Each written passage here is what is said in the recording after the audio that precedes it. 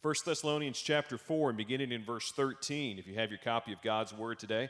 1 Thessalonians chapter 4, as we consider the entire reason that we are put on this earth, which is to give glory to God and to share that salvation comes through Jesus Christ our Lord. Everything that God created is good in His creation.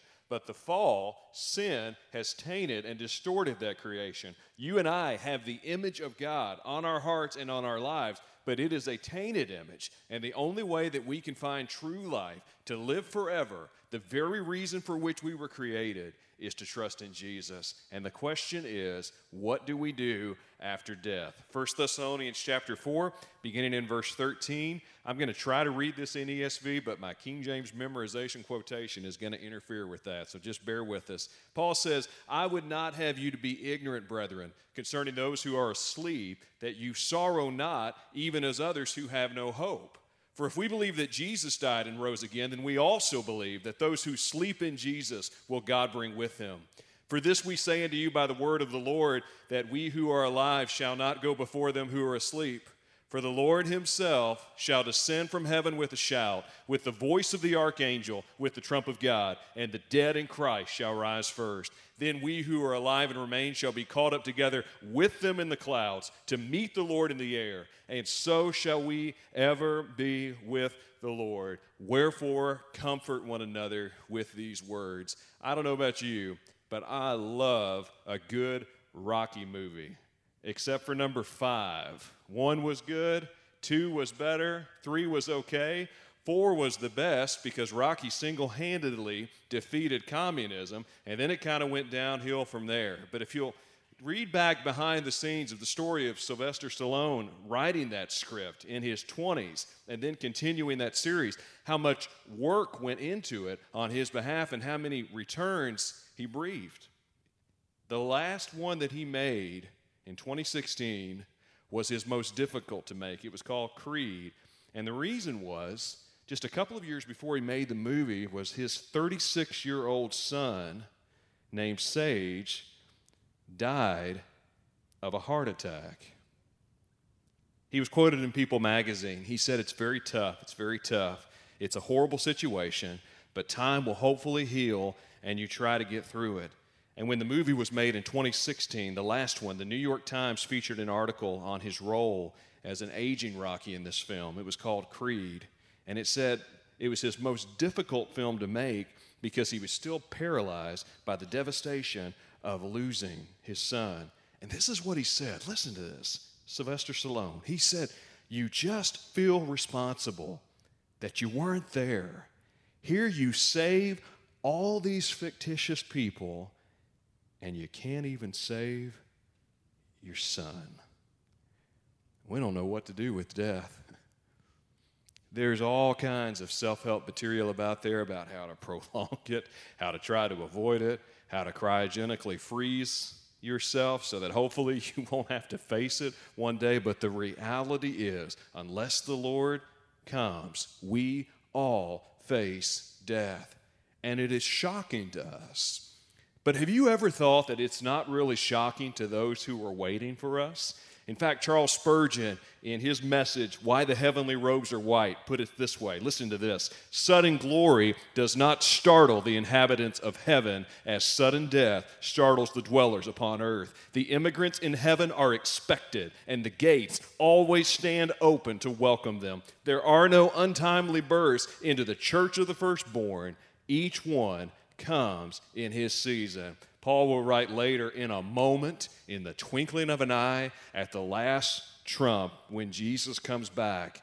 But until that happens, and should he tarry, you and I will constantly have to deal with the reality of death. Somebody said, as you get older, the population shifts on you. As you have more and more friends on the other side. The apostle isn't telling us to grieve. Grief can be godly. Instead, he's telling us, don't grieve as those who have no hope, to grieve with a godly hope. He says, I would not have you to be ignorant brothers, ignorant sisters. Don't be uninformed. He tells us, sorrow in a godly way. Grieve with godly sorrow, not as those who don't have hope. I'll never forget being in the funeral home in Cannleton, Indiana. I was pastoring Hallsville Baptist Church and Crossroads, Tell City in Indiana, going both sides of the river in Kentucky and Indiana. Would often get asked, as I have throughout my ministry, to preach funerals for people I don't know. The funeral home will just call, and at that last-minute moment, you get a chance to preach to somebody. Got that call on that day. It was a man who had overdosed on drugs in his late 30s, early 40s. I walk into the funeral home. It's this crowd of people that you wouldn't expect to see in church, not being judgmental at all, just describing the crowd. And when I walked in, the father was over in the corner. He said, "Young man, I'd like to talk to you." He sits me down. He doesn't give me a set of instructions or a set about his boy's life. He said, "Don't you preach my boy into heaven." He said, "You give them the word." And I said, "Yes, sir, that's what I'll do." I remember walking into that room. They had cremated him, so the only thing that was left was the urn, and they had the urn seated literally on the floor. There wasn't a table or anything. It was just in the front of the room, this urn. And I remember preaching to that room, and as I was preaching, there was sobbing breaking out because of the sorrow. And as they lined up at the close of the service to come forward and greet the family, the mother of that young man sprawled herself on the ground and grabbed at those ashes in the urn because she had no hope. Do you have hope? I contrast that just a few years ago. I didn't tell her I would do this, but I contrast that with Darlene Brown when her husband Bill, who was a member here for a long time, went to be with the Lord, had the privilege of preaching that service.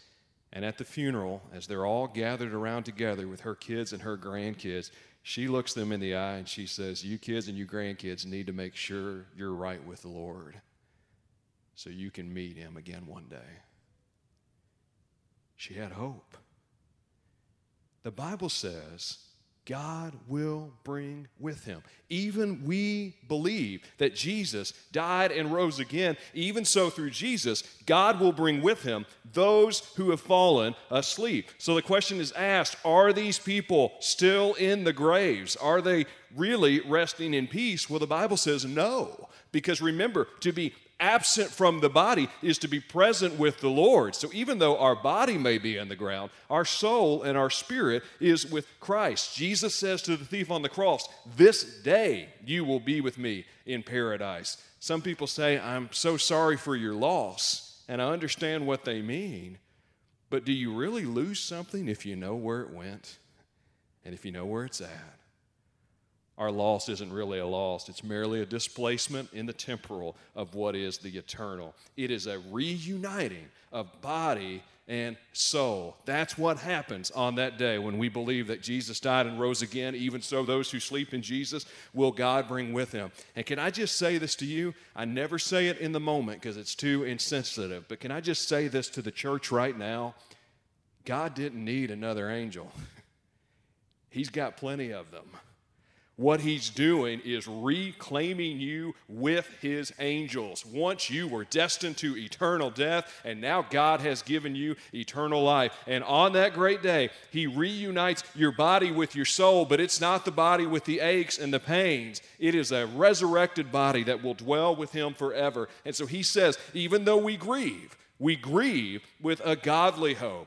Then he tells us something else. Not only do we grieve, but we have to glory. And we glory in the blessed hope. That is the glorious appearing and the great God and our Savior, Jesus Christ. Brother Ray told me a couple of times, he said, "You're the only preacher I know that's preached through 1 Thessalonians and hasn't yet gotten to the second coming." Well, I'm getting to it today, Brother Ray. It's mentioned 300 times in the New Testament. Have you noticed a pattern throughout Thessalonians to wait for the coming of the Lord? To hope in the coming of the Lord. And this is what he says, "This we declare to you by a word from the Lord." It isn't just from anyone, that we who are alive, who are left until the coming of the Lord, will not precede those who have fallen asleep. Why? Because the Lord himself will descend from heaven with a shout, with the voice of the archangel, with the sound of the trumpet of God, and the dead in Christ will rise verse. Now, in Bible times, trumpets are used as pronouncements. It's when the walls of Jericho came down. It's when the Romans decided to have a parade. You have this shout taking place. It is a word. Jesus himself, the incarnate word, having the last word. Just as he says to Lazarus, come forth. By the way, he has to put Lazarus' name in that phrase, because if he says come forth, everyone would have come out of that grave. Just as he says, Lazarus, come forth, he shouts a word to his church, and there is a sound. We don't know exactly what that sound will be like, but on March 24th, 1991, one of the largest and oldest redwoods in California came crashing to the ground. They called it the Dyerville Giant. Listen to this. It was 360 feet tall, which is the height of a 30-story building. Its diameter was 17 feet, circumference of 52 feet, its weight at 1 million pounds, its age at 2,000 years, and when a tree hit the ground, that tree, a person living a mile away, said it sounded like a train wreck. Vibrations were felt 10 miles away. I don't know what the sound of the Lord will be like, but I know if he can do that with one tree, it will be an unmistakable sound, one that you have never heard before. He says, we who are alive, who are left, will be caught up together with them in the clouds to meet the Lord in the air. And so we will always be with the Lord. So either you will be caught up with Christ or raised up with Christ, and either way, you win. Jesus will say through the angels at the end of the ascension, this same Jesus will come again in like manner as you have seen him go. And in the meantime, men of Galilee, we got a job to do. What is our job? Why is Jesus tarrying? There's only one reason why he's tarrying. It's so that more people will hear about Jesus. 8 billion people in the world today, 3.2 million, don't even know his name. Don't even know who he is. And we've got more means to reach them than we have ever had. That's the reason why Jesus tarries. I don't have a death wish most days, but I do sometimes think, man, wouldn't it be okay if the Lord were to call me home? Or if the Lord were to come back, Lord, won't you come back on this day? Won't you put me out of this? Some of you probably think this on a test you got to take, an interview you got to give, or a job you don't want to do. You say, Lord, just come on back. It would make it easier. But then I think of all those people that I know who do not know Jesus. And I say, Lord, just hold off. Just wait. Give us time. This same Jesus will come again in like manner as you have seen him go. You saw him go up, and one day, just as he came up, he's going to come right down. And in the meantime, he tells us we have to give gospel hope. So much of Scripture is simply about giving hope. Isaiah 40, comfort ye, my people, saith your God. The grass withereth, the flower fadeth, but the word of our God shall stand forever. Here in Thessalonians, Paul begins the letter with a word of hope, and now he ends it with a word of hope. Remember, they had lost their friends and their loved ones. They had wondered. They thought they had done something wrong. They thought that Jesus was coming back right away during their lifetime. And Paul seems to give that indication too. He seems to think the Lord is coming back in his lifetime. And so they're wondering, what's up? People are dying. There's still sin. It's the saints gathered around the throne crying out, how long, O Lord? How long? And it reminds us that our hope is not in our bodies. It's not in other people. It's in the resurrection of Jesus. Everything that we have hinges on the resurrection. Think about it. Everything you do depends on the resurrection. One writer put it this way: every departing missionary, like we heard today, is an act of faith in the resurrection. Every peace treaty is an act of faith in the resurrection. Every agreed commitment is an act of faith in the resurrection. When you forgive your enemy, when you feed the hungry, when you defend the weak, you believe in the resurrection. When you have the courage to marry, when you welcome the newly born child, when you build your home, you believe in the resurrection. When you wake at peace in the morning, when you sing to the rising sun, when you go to work with joy, you believe in the resurrection. I remember she wouldn't let go of my hand. She almost squeezed it off. I'd gone just a couple of days earlier with her husband out on visitation. He had been having some heart issues. He was a soul winner. His name was Dave Strouser. He loved the Lord. He loved to bring people to church and tell people about Jesus. I mean, he'd tell everyone. And I got the call during the middle of Christmas that he had had a massive heart attack and was in the ER. And so I rushed there, got there with the family. They sent me right in, his dear wife, sitting there in the ER, waiting for them, trying to revive him. And she just gripped my hand. And so we prayed. And I said, he's with the Lord either way, right? And she said, yes, I know. Had his service to hope in the resurrection. Everything depends on the resurrection of the dead. The Sadducees in Jesus' day didn't believe in the resurrection of the dead. That's why there's so much written about it. Paul will devote a whole chapter in 1 Corinthians 15 just to prove that the resurrection of the dead is critical. In fact, this is what he says. How can some of you say there is no resurrection of the dead? He says, if Christ is not raised, our preaching is vain, your faith is vain. If Christ has not been raised, you're still in your sin. And then he talks about what about those who have fallen asleep in Christ? He says, they also have perished, if this is true. If in Christ we have hope in this life only, we are of all people most miserable. So many people think this life is all there is. What a sad reason for existing. He says, if Christ is not raised, eat, drink, and be merry, tomorrow you die. He will say, as by one man came death, by a man has also come the resurrection of the dead. As in Adam all die, so also in Christ shall all be made alive. Romans 5 says, for as by one man's disobedience the many were made sinners, so by one man's obedience the many will be made righteous. Because where Adam failed, Jesus succeeded. The Bible says he must reign until he has put all enemies under his feet. Isn't this the promise that he made from the very beginning, that he would crush the serpent's head, and that last enemy to be destroyed is death, because death reigned from Adam to Moses, but where sin abounded, grace did much more abound. Paul will say this is our spiritual state, that we in fact die daily if the dead are not raised. Eat and drink and be merry, for tomorrow you die. See, the ancient world tried to separate the body and the soul.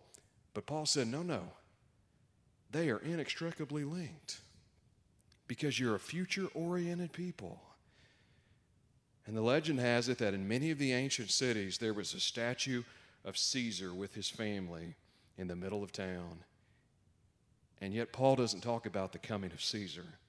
He talks about the coming of Christ. Already, not yet. And I love the tombstone that has the word on it, just one. It says, waiting. That's what we're doing. So in the meantime, we don't know everything that's going to happen. But we do know this. We know that all things work together for good to them who love God, to them who are called according to his purpose. I know that my Redeemer lives and that he shall stand the latter day upon the earth. I know whom I have believed and am persuaded that he is able to keep that which I have committed unto him against that day. For I am persuaded that neither death, nor life, nor angels, nor principalities, nor powers, nor things present, nor things to come, nor height, nor depth, nor any other creature shall be able to separate us from the love of God, which is in Christ Jesus our Lord. For this corruptible must put on incorruption, and this mortal shall put on immortality. So when this corruptible shall have put on incorruption, and when this mortal shall have put on immortality, then shall be brought to pass the saying that is written, death is swallowed up in victory. O death, where is thy sting? O grave, where is thy victory? The sting of death is sin, and the strength of sin is the law, but thanks be to God who gives us the victory through our Lord Jesus Christ. Wherefore, my beloved brethren, be ye steadfast, unmovable, always abounding in the work of the Lord, for as much as you know that your labor is not in vain in the Lord. Death may get our bodies, it will not get our souls. Death may take this life, but we have a building of God, a house not made with hands. And death may have a word, but Jesus has the last word. And we rule and we reign with him. Father, help us as we continue your mission of bringing in and raising up and sending out those who are all in for Christ, to remember that in a valley of the shadow of death, we have life.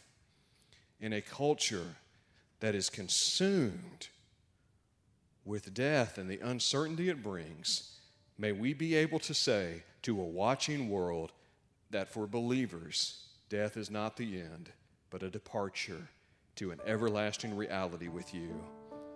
Father, I pray that you would impress upon us today, for those of us who are grieving over the loss of a loved one, Lord, we know there's a sense in which we never fully get over with that.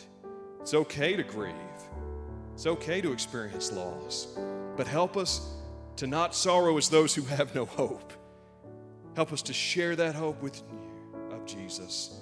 Lord, for someone here who is fearing death, Lord, as much as we want to take care of ourselves physically, our bodies are your temples, as much as we want to live to those who you have given for us, Lord, we know that medicine can be a good thing. We also trust that Jesus Christ will care for his own, and he never forgets a one.